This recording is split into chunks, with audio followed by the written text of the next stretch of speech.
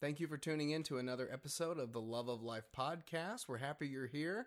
We're going to make some observations about things that we're reading in the Bible and some books. I might have a couple of jokes for Courtney and some other questions, so stay with us.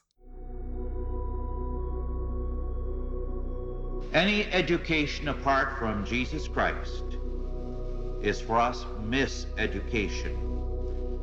And it produces not education nor an educated man, but a new race of barbarians who are today busily destroying their civilization.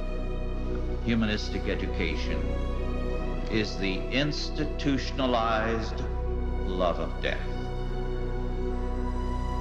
Christian education, because it serves him who says, I am the way, the truth, and the light, is the love of life.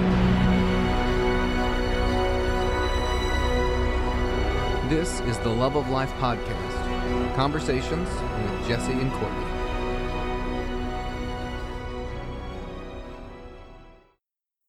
So we have some scriptures. Do you want to get started first? And you get started. You get us started. You want me to get started? Okay. Yeah. Great. Wonderful.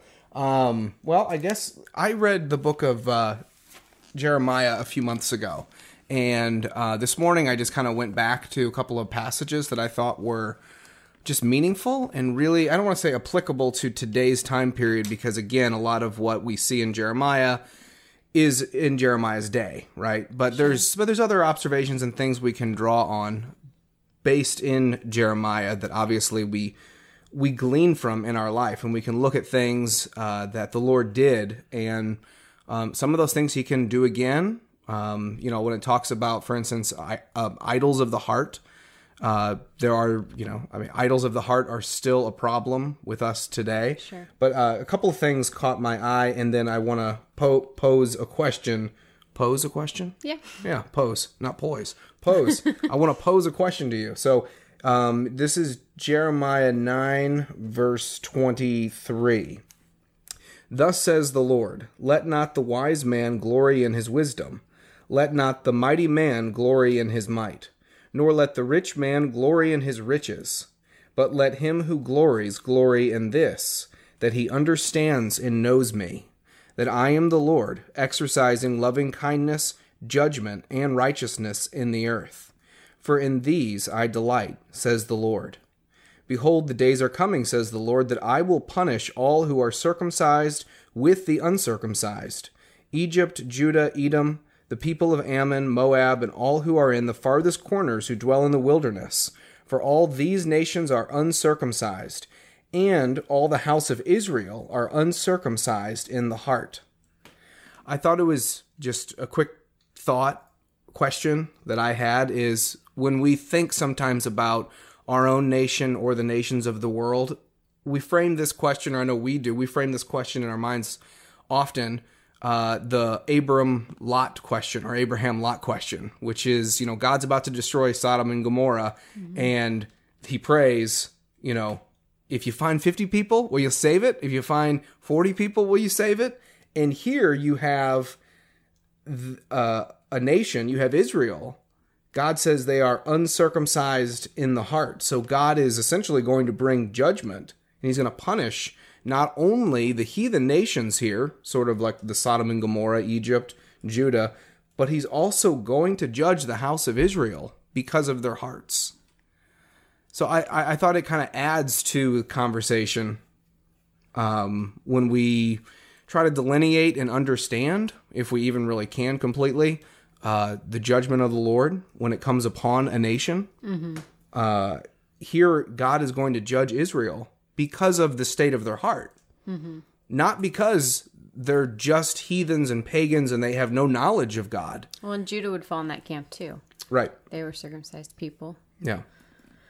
Yeah. That's interesting. I always find great comfort in the fact that even if there are a few that are faithful, that love the Lord, that he can preserve them. And I don't know that that's necessarily saying he's not going to preserve or have a special protection for those whose hearts and bodies are circumcised. Sure. But yeah, that is It just kind of like the wheat and the tares grow up together. You're going to have circumcised and uncircumcised both experiencing judgment. Mm-hmm. That kind of seems to be consistent. Yeah. Yeah. I love the beginning of that, though, especially about how the wise shouldn't boast in their wisdom or the rich in their riches, like all those things come from the Lord. They should be grateful that they know him. Yeah. That's cool. Right. That is the greatest treasure. That is the greatest thing. That is the greatest glory, is to know and understand the Lord. Yeah, I just read a scripture that says the fear of the Lord is Israel's treasure. It says that same word of treasure. The fear of the Lord is their treasure. Wow. That's cool. Yeah. I'm still like trying to understand all of fearing the Lord and how that, I guess everything that word fear means. Because there is an implication of love in it, but there's also an implication of know that he is mighty and know that he is perfectly just and know what you deserve and know where you stand in relation to him. A right fear of him, that he is awesome and blameless and perfect. No. Yeah. Gosh, I want to go down the rabbit trail question of, so regarding just a nation in particular,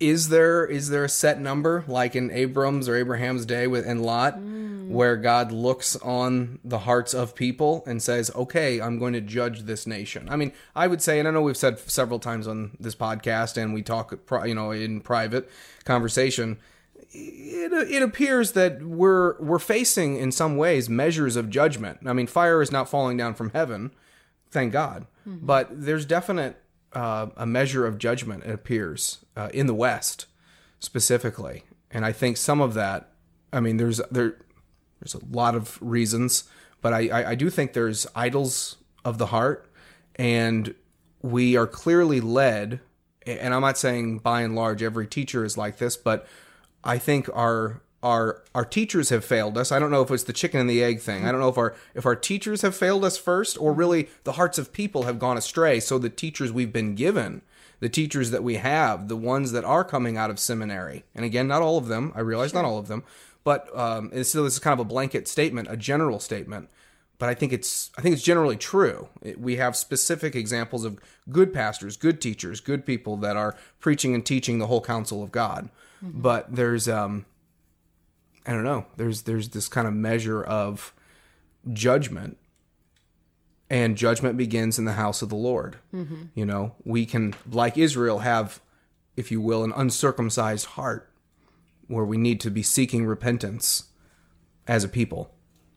Yeah, that actually makes me think of one of the scriptures that stood out to me this week in 2 Chronicles, which you'll get it. It's 2 Chronicles 15:3. For a long time, Israel was without the true God, and without a teaching priest, and without law. But when in their distress they turned to the Lord, the God of Israel, and sought him, he was found by them. So, I don't know, just kind of in that same vein of they were without the true God, they were without a teaching priest, specifically like a good teacher, someone to explain the word, and they were without the law. So, you've even pointed out things recently like that, clicking about how necessary teachers are, and good teachers. And maybe that kind of factors into some of that, if there's a famine of good teachers, there's a famine of people knowing the true God, there's a famine of his law. Mm-hmm. What is that scripture that you reference about teachers and like just their importance in understanding the word? What is their importance in our understanding the word? Did I reference it recently? To me. To you? We talked about it not too long ago. Just when you were kind of pondering, where do teachers fall into, and books and aids helping us understand scripture?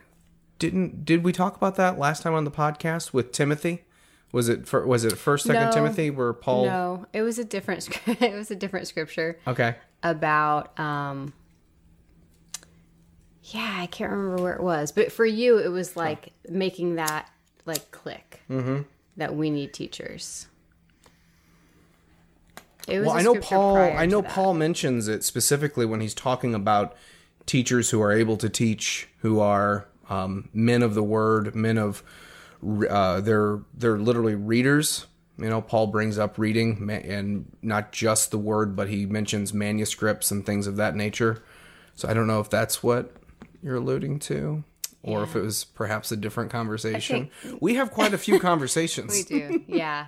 And quite a few children. I can't make you remember it, but it was it was one of those things that made just the role of teachers in explaining the word like make sense.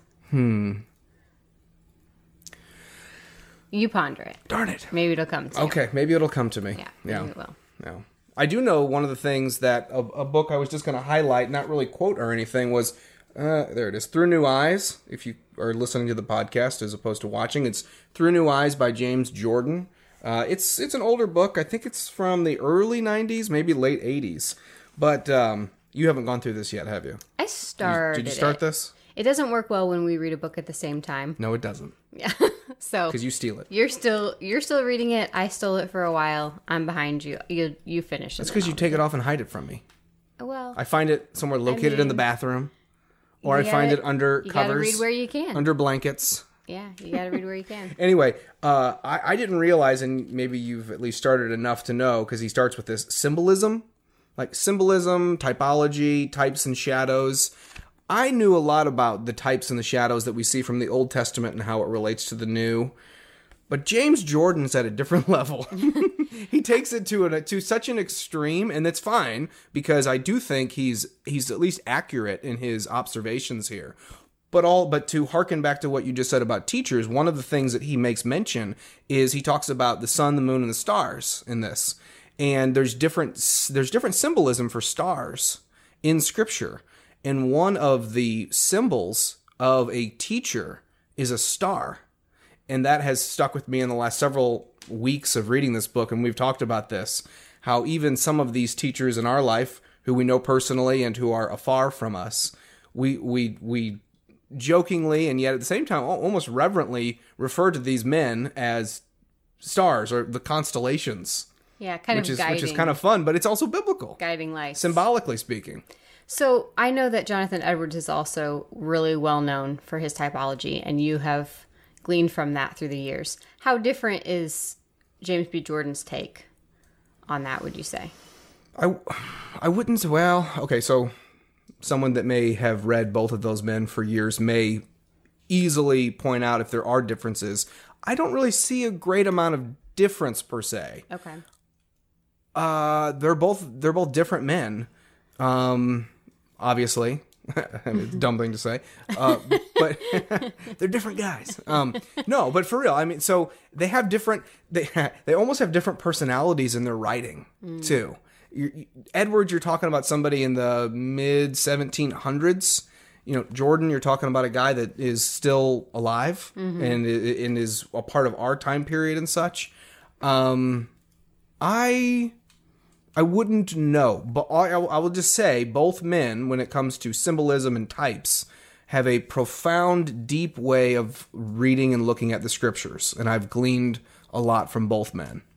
Yeah, well, just from reading the beginning of this, one thing that struck me is how he talks about not just like a Christian worldview, but like a biblical worldview, meaning you need the Bible. You need to use the Bible's language to understand the Bible. Like the Bible has literature in it. It has its own types and symbols, and it needs to be understood in light of that. And a lot of times the Bible even makes clear, like, this is what this is a type of. So, like, you can't put your worldview on the Bible. You have to let the Bible's worldview speak for itself. Yeah, that's very important, especially in a section when he gets to talking about the Old Testament, because we clearly see as not only New Testament believers, but people that live in 2022, we see things optically through this lens of, well, I don't like this in the Old Testament or that.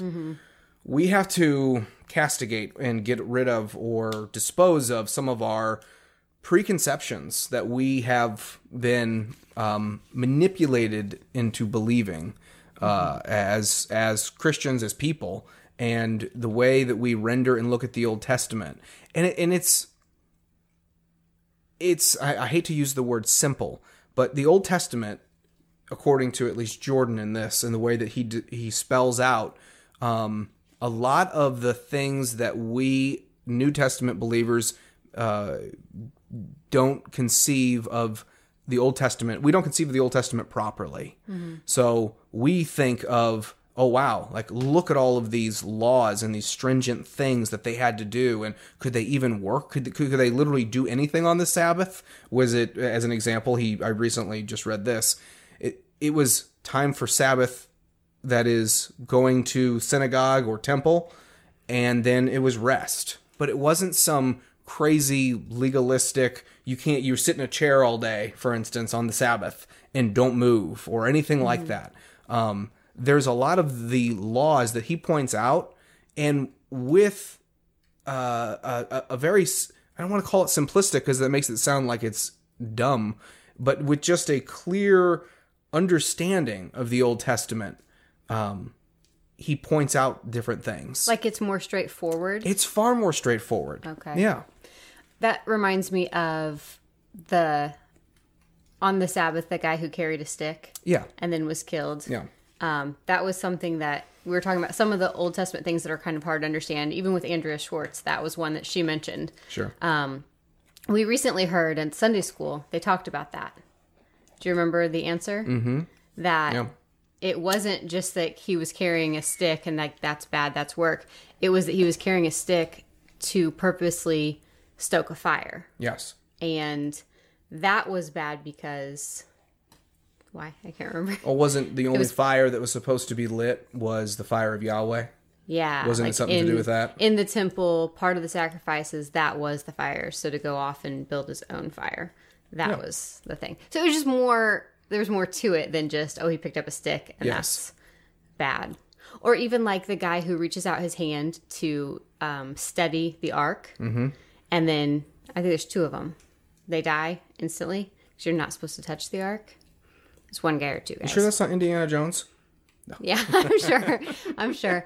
But there's even context in scripture around that about how the people that were carrying it were not even the people that were supposed to carry it, because only like the priestly line was supposed to carry it. They were supposed to use poles. Mm-hmm. Like what they had it on wasn't the proper thing. Like there were all these things that were done wrong. It was the wrong people. They were carrying it on top of something instead of by the poles. It wouldn't have fallen if they had carried it the way God told them to carry it. Yeah. So, yeah, we can look at some of those things, some of God's judgments that come quickly and swiftly and go, wait, that wasn't fair. That wasn't right. But God's always right in all that he does. Yes. And sometimes even just digging a little more or understanding the context around it does even to us make us go, oh, I get that. And sometimes we don't get it. Yeah. But we just know everything God does is right. And he sees everything perfectly. Yeah.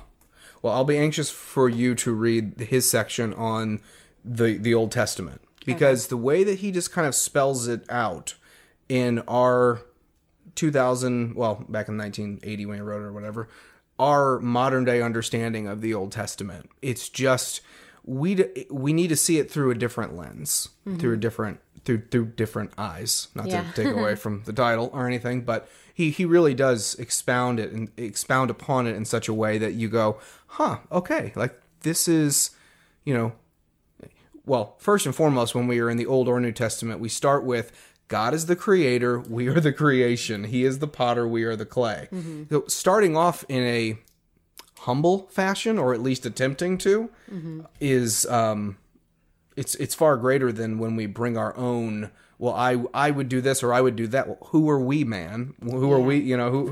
Who are we to question the Creator about anything He has ultimately set up? And I just expounding on that, I think if God, which He did, but if God is just posing a theoretical that we know to be a concrete reality, if God made everything, He gets to decide. He gets to make the rules. Right. He gets to say yes and no. And I made you as an object of destruction, or if I made you as an object of mercy. He gets to decide. He is the sovereign God. He is omniscient. He is eternal. He made us and not we ourselves. Yep. Right. And that goes back to giving you a reason to love and to fear him. Yes. It also makes me think about you're saying about reading the Old Testament. It's almost impossible not to come with our present day, 21st century, American, Western, just ideas in our mind. Yeah. Which is the importance of reading the Bible, but also old books. Mm-hmm. Like, I think Lewis is one of the ones that says for every new book you must read, like, try to read at least 3 old ones. Right. Because people in a previous time, they have their own certain things that they're funny about, or that are specific to their time, their culture, that they can't see out of. But we can see outside of their own, things that encumber them in their specific time, but we can't see out of our own. Yeah. So it's helpful when we jump around to older books and we can easily go, oh, that was a funny thought. Like, everyone thought that back then in the 1800s or the 1300s, and we don't think that now. But it helps us not be so blind to our own hindrances. Mm-hmm. Yep, that's very true. Yeah. So also about typology, unless Yes. you're going to launch into something else. No, go ahead. In family devotions, you've been reading through Acts, and tonight and last night, we're reading about Saul, Yep. and there's just some more there, Yeah. which is really cool. Yeah. You want to tell us about that? Well, go ahead. You brought it up, and I'll fill in details as you go along. Yeah. So Although you're kind of the detail queen, so I might not get a chance the to. details. I might not get a chance here. So Okay. it's Acts chapter 9, Okay. where Saul is converted. He sees a light from heaven. Jesus speaks to him. Yes, and asks about why he's persecuting him and all that, and we've talked about some of that previously, which is interesting. But then he is blind for 3 days, and he doesn't eat or drink. Yep. He's in darkness for 3 days. Yep. And I guess just the significance of the 3 days as we were going over it was like, oh, Yeah. wow, that's cool. So then we talked about, okay, so what else? What else is there about 3 days? Well, Jesus was in the ground for 3 days in darkness, no eating and drinking, under the earth or in the earth, dead before he was raised. And also Jonah, the picture of Jonah and the whale. He was in the belly of a fish for 3 days in darkness. And so, like, just kind of even some of the parallel between especially Jonah and Saul, because both were running from God and both have an encounter. Yeah. And then they're in darkness for 3 days. And Jonah spit out of the water. And then Saul. Sure. Sorry. Saul. Saul He's becomes Saul. He's still Saul at this time. Yeah. Saul is sent. Ananias comes to Saul. Comes to Saul because the messenger comes to Ananias and tells him to go to Saul. Yeah. Which, of course, he's like, are you sure you have the right guy? Because he's been killing people. He just killed Stephen. Yeah, exactly. But God says, no, he's my chosen. He's my apostle. So he goes to Saul, and the Lord tells him to pray with Saul that he might regain his sight. And he prays, and something like scales falls from his eyes. And then you pointed out, like, Jonah was in the belly of a whale, a fish that has scales. A and something fish. like We don't know if it was a scales. whale. So okay. A big fish. Like, sorry, children's church, it's a whale. Right. But, okay, a giant fish. A giant fish. The parallel, even from, like, Probably a whale. scales and a fish. Yeah. The scales fall off his eyes. Yeah, scales fall off his eyes. And then Ananias baptizes Saul. Oh, yeah. So he goes into the water. He goes into the water. Jonah comes out of the water. Jonah comes out of the water. So yeah, there's all this Yeah. rich typology and symbolism, even cool. traversing from the Old Testament to the New. Yeah, and I will say that Saul did a much better job with his charge than Jonah. Yeah. I'm still always perplexed by the way that Jonah ends. Like, he's disgruntled that the Lord would have mercy on these Ninevites, and then he runs from him. He's, like, obviously has a few days to think about it and his choices and his disobeying God. He gets the second chance. He's spit out, and he goes and he does the right thing, but then he's still angry. Yeah. Like, he ends totally on a note of having a bad attitude. It's, yeah, that's always like, what? Right. What a bad ending. Like, you could have been such a redeemed character, but Yeah. you're still, he still doesn't have this understanding of, if God wants to have mercy, he'll have mercy. If God wants to grow up a fig tree overnight and then cause it to wither, he can. Was it a fig tree? I believe it was a fig tree. Yeah. Just that. And Jonah has more mercy on the tree that God kills than on the Ninevites that he wanted God's wrath and judgment to consume. It is a fig tree, right? Because Christ also curses the fig tree. Yeah. Right? Yeah, I think and so. it's a fig tree in Jonah's story as well. Bear. I know there's a tree that grows up, but is it a fig tree? Okay. I don't know for sure if Jonah's a fig tree, but Jesus, it is a fig tree. We need to have our own research person standing alongside that we can kind of call out like Rogan does with his guy or whatever. He's like, hey, check this. Get on Google. Yeah, exactly. Jonah under the tree. I believe I believe it was a fig tree. The Lord appointed a vine. A vine? A vine plant. Okay. And? I don't know. It's not it's a vine? quick enough. So it's a vine. I don't know. Under the gourd tree, this translation says. I don't know. Okay, we'll research it and we'll know next time. Okay. I'm not sure. We'll fact check it. Or somebody can fact check for us and let us know. There's a lot of information out there on the internet. There's a lot. Well, there's a lot of information in the Bible. Well, that too. Well, I'm just saying, like, to just reference it, I just looked it up, like, on the internet really quick. Okay. And so I'm getting mixed messages. Yes. But yeah, but that's neat. Speaking of good endings, you had an observation from Esther you wanted to give, right? Oh, yeah. So I told the story of Esther last time and the often overlooked portion that Mordecai tells her before he's like, you were born for such a time as this. Yes. But there's a whole lot more to the story that's really, really great that's also happening. So one other element that's happening is that at one point, Mordecai hears a plot to kill the king. These two guys are planning, and he sends word to the king. And so because of that, these guys are taken care of. I think they're killed, and the king his life is saved because of Mordecai. So that's happening, and then Haman is the bad guy. Okay. Who is the one that gets the king to write the thing to kill all the Jews. And he cannot stand Mordecai. And so he is disgruntled about him. And at some point he talks to his family and he's like, I just don't know what to do about this guy. Just the sight of him bothers me. And they're like, you should go to the king and have him executed. Have him hung. He's like, that's a great idea. So he builds these like super tall, so many feet tall gallows, like right outside of his house. And he is planning to tell the king.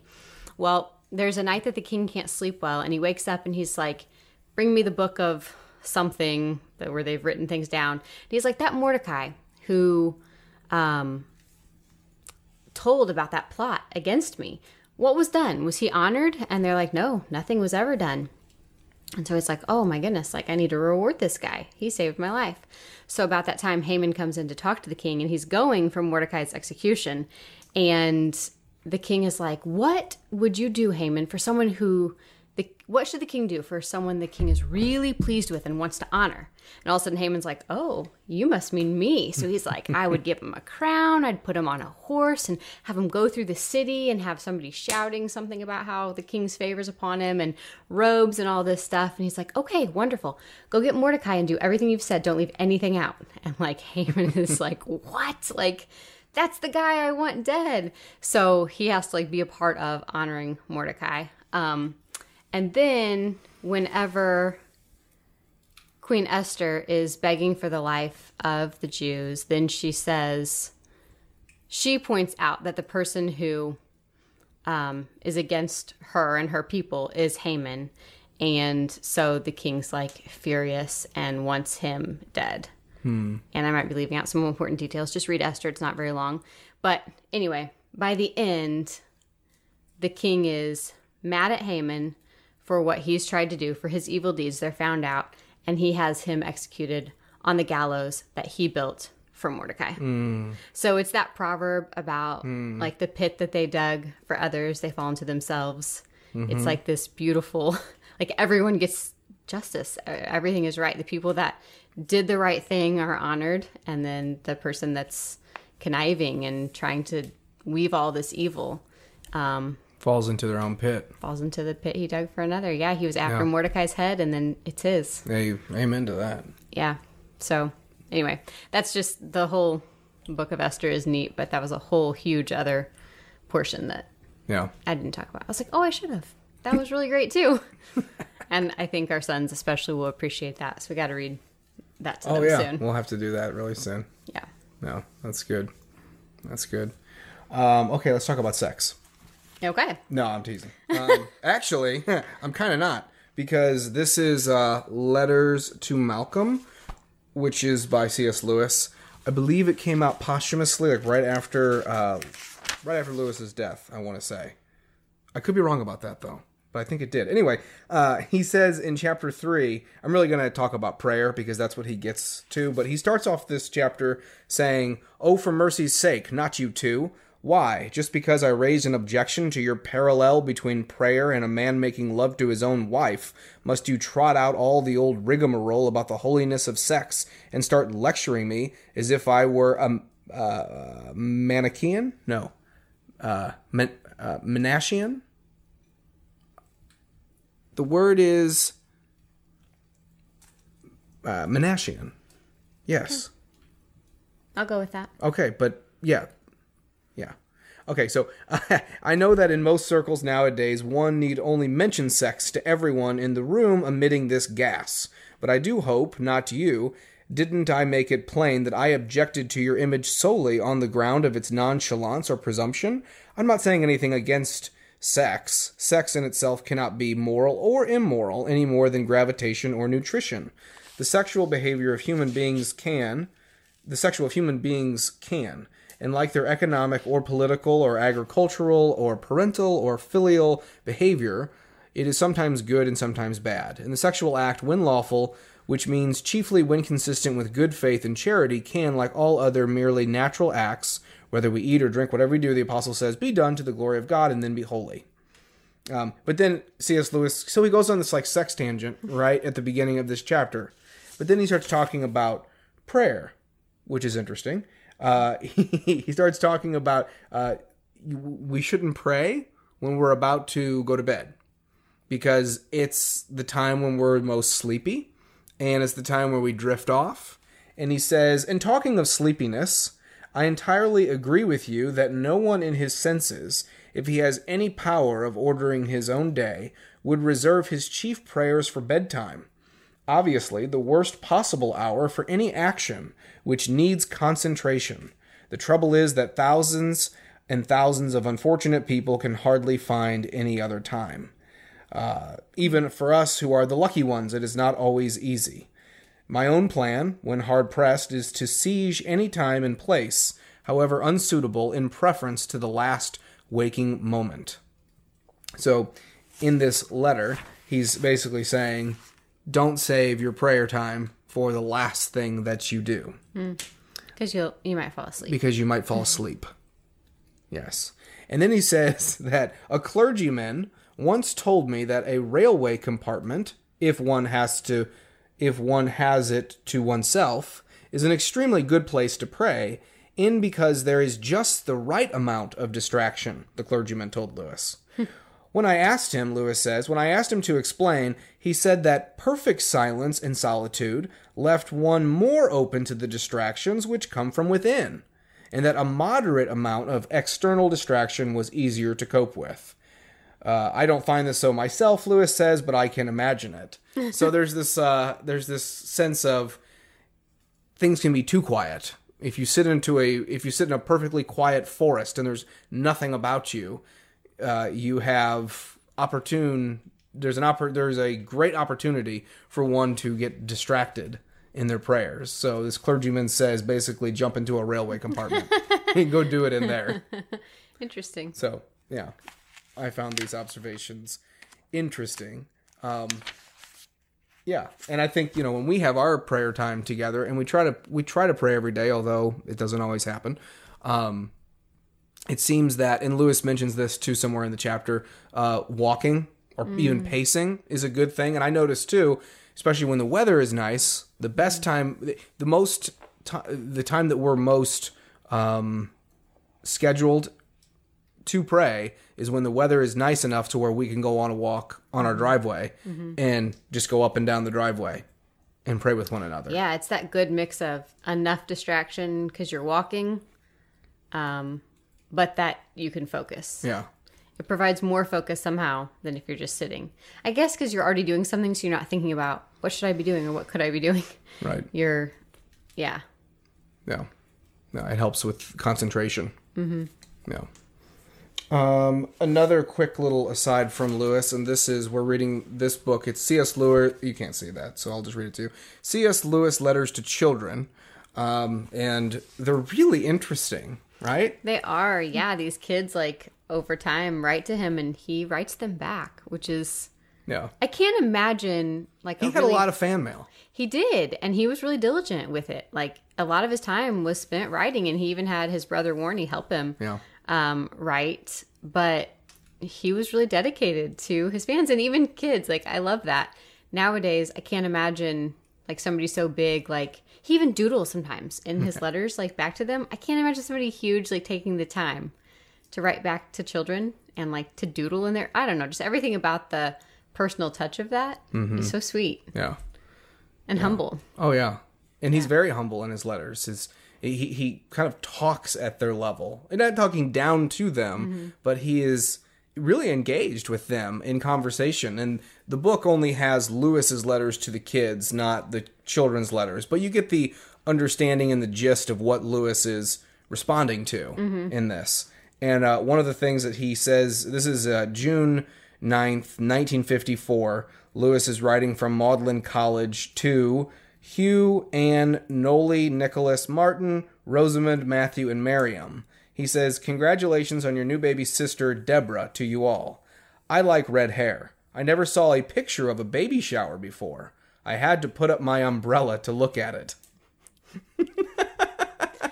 It's like a dad joke. It's like a ridiculous dad joke. It's just a corny dad joke from C.S. Lewis, buried in one of his letters, which is just great. Yeah. And he also, I didn't realize this, but he says here, "Tell Nikki I don't smoke cigars." I knew he smoked a pipe, but there it is. He says it. He doesn't smoke cigars. Kind of sad that he didn't, actually. Well, he smokes pipes a lot, so. Yes. Oh, yes, he did. Okay, so as far as books goes, that's what I have. Do you have any other books or observations? No or other books. I have a joke for you. Okay, you do? Yep. Here's the joke. I've been trying it out on some people. Okay. What do you call the wife of your youth? I don't know. Tell me. Prime rib. Nice. All right. There you go. Nice. It's clever. That's a dad joke. Yeah. But I've been telling dad jokes before I was a dad, so it's okay. Yeah, so it works. Yeah. I thought that was pretty good. It's cute. Yeah, it's clever. Yeah. A few of my friends really liked it and thought it was funny. One person called it a dad joke, which is fine. Yeah. But what do you call the wife of your youth? Prime rib. It's cute. I like it. Yeah. Anything else? Are you good? I think we can end on that. Okay. Yeah, that's a great way to end. That is, yeah. Joke for your day. Joke for your day. Isn't that how Oscar Wilde says it's good to begin a friendship with laughter and end one? And it's not a bad way to end one. And it's not a bad way to end one. So hopefully you laughed. and Oscar Wilde is, not a great guy or whatever in his past. But you're reading The Picture of Dorian Gray. Let's end on this. I finished Dorian Gray, so I won't tell you the ending. You don't know what's going to happen. You're getting close to the end. If you haven't read The Picture of Dorian Gray, you really should. It's very interesting. It's very intriguing, and I'm curious to finish it and to start analyzing. So what is he saying? Because basically at this point, there's just all these horrible characters who have little to no redeeming qualities, and who have unbelievably interesting or a wonderful yet terrible observations about life, reality, witty, very witty, very well written. They praise foolishness and but the way they do it is so humorous. It is. So you're like, wait, what are they saying? I don't know, but I need to know what happens. So the story and the conversation is very interesting. Maybe if you finish Dorian Gray by the next episode, we can talk about that. Maybe so. Because there's actually a lot to dissect. Okay. Well, so we're gonna go so I can read some more. Okay. All right. So thanks for tuning in. Thank you. Thank you for listening to the Love of Life podcast, Conversations with Jesse and Courtney. It is our duty through our schools to create a new one, a God-centered one. We are told in Proverbs 8, verses 35 and 36, "For whoso findeth me findeth life, and shall obtain favor of the Lord. But he that sinneth against me wrongeth his own soul. All they that hate me love death.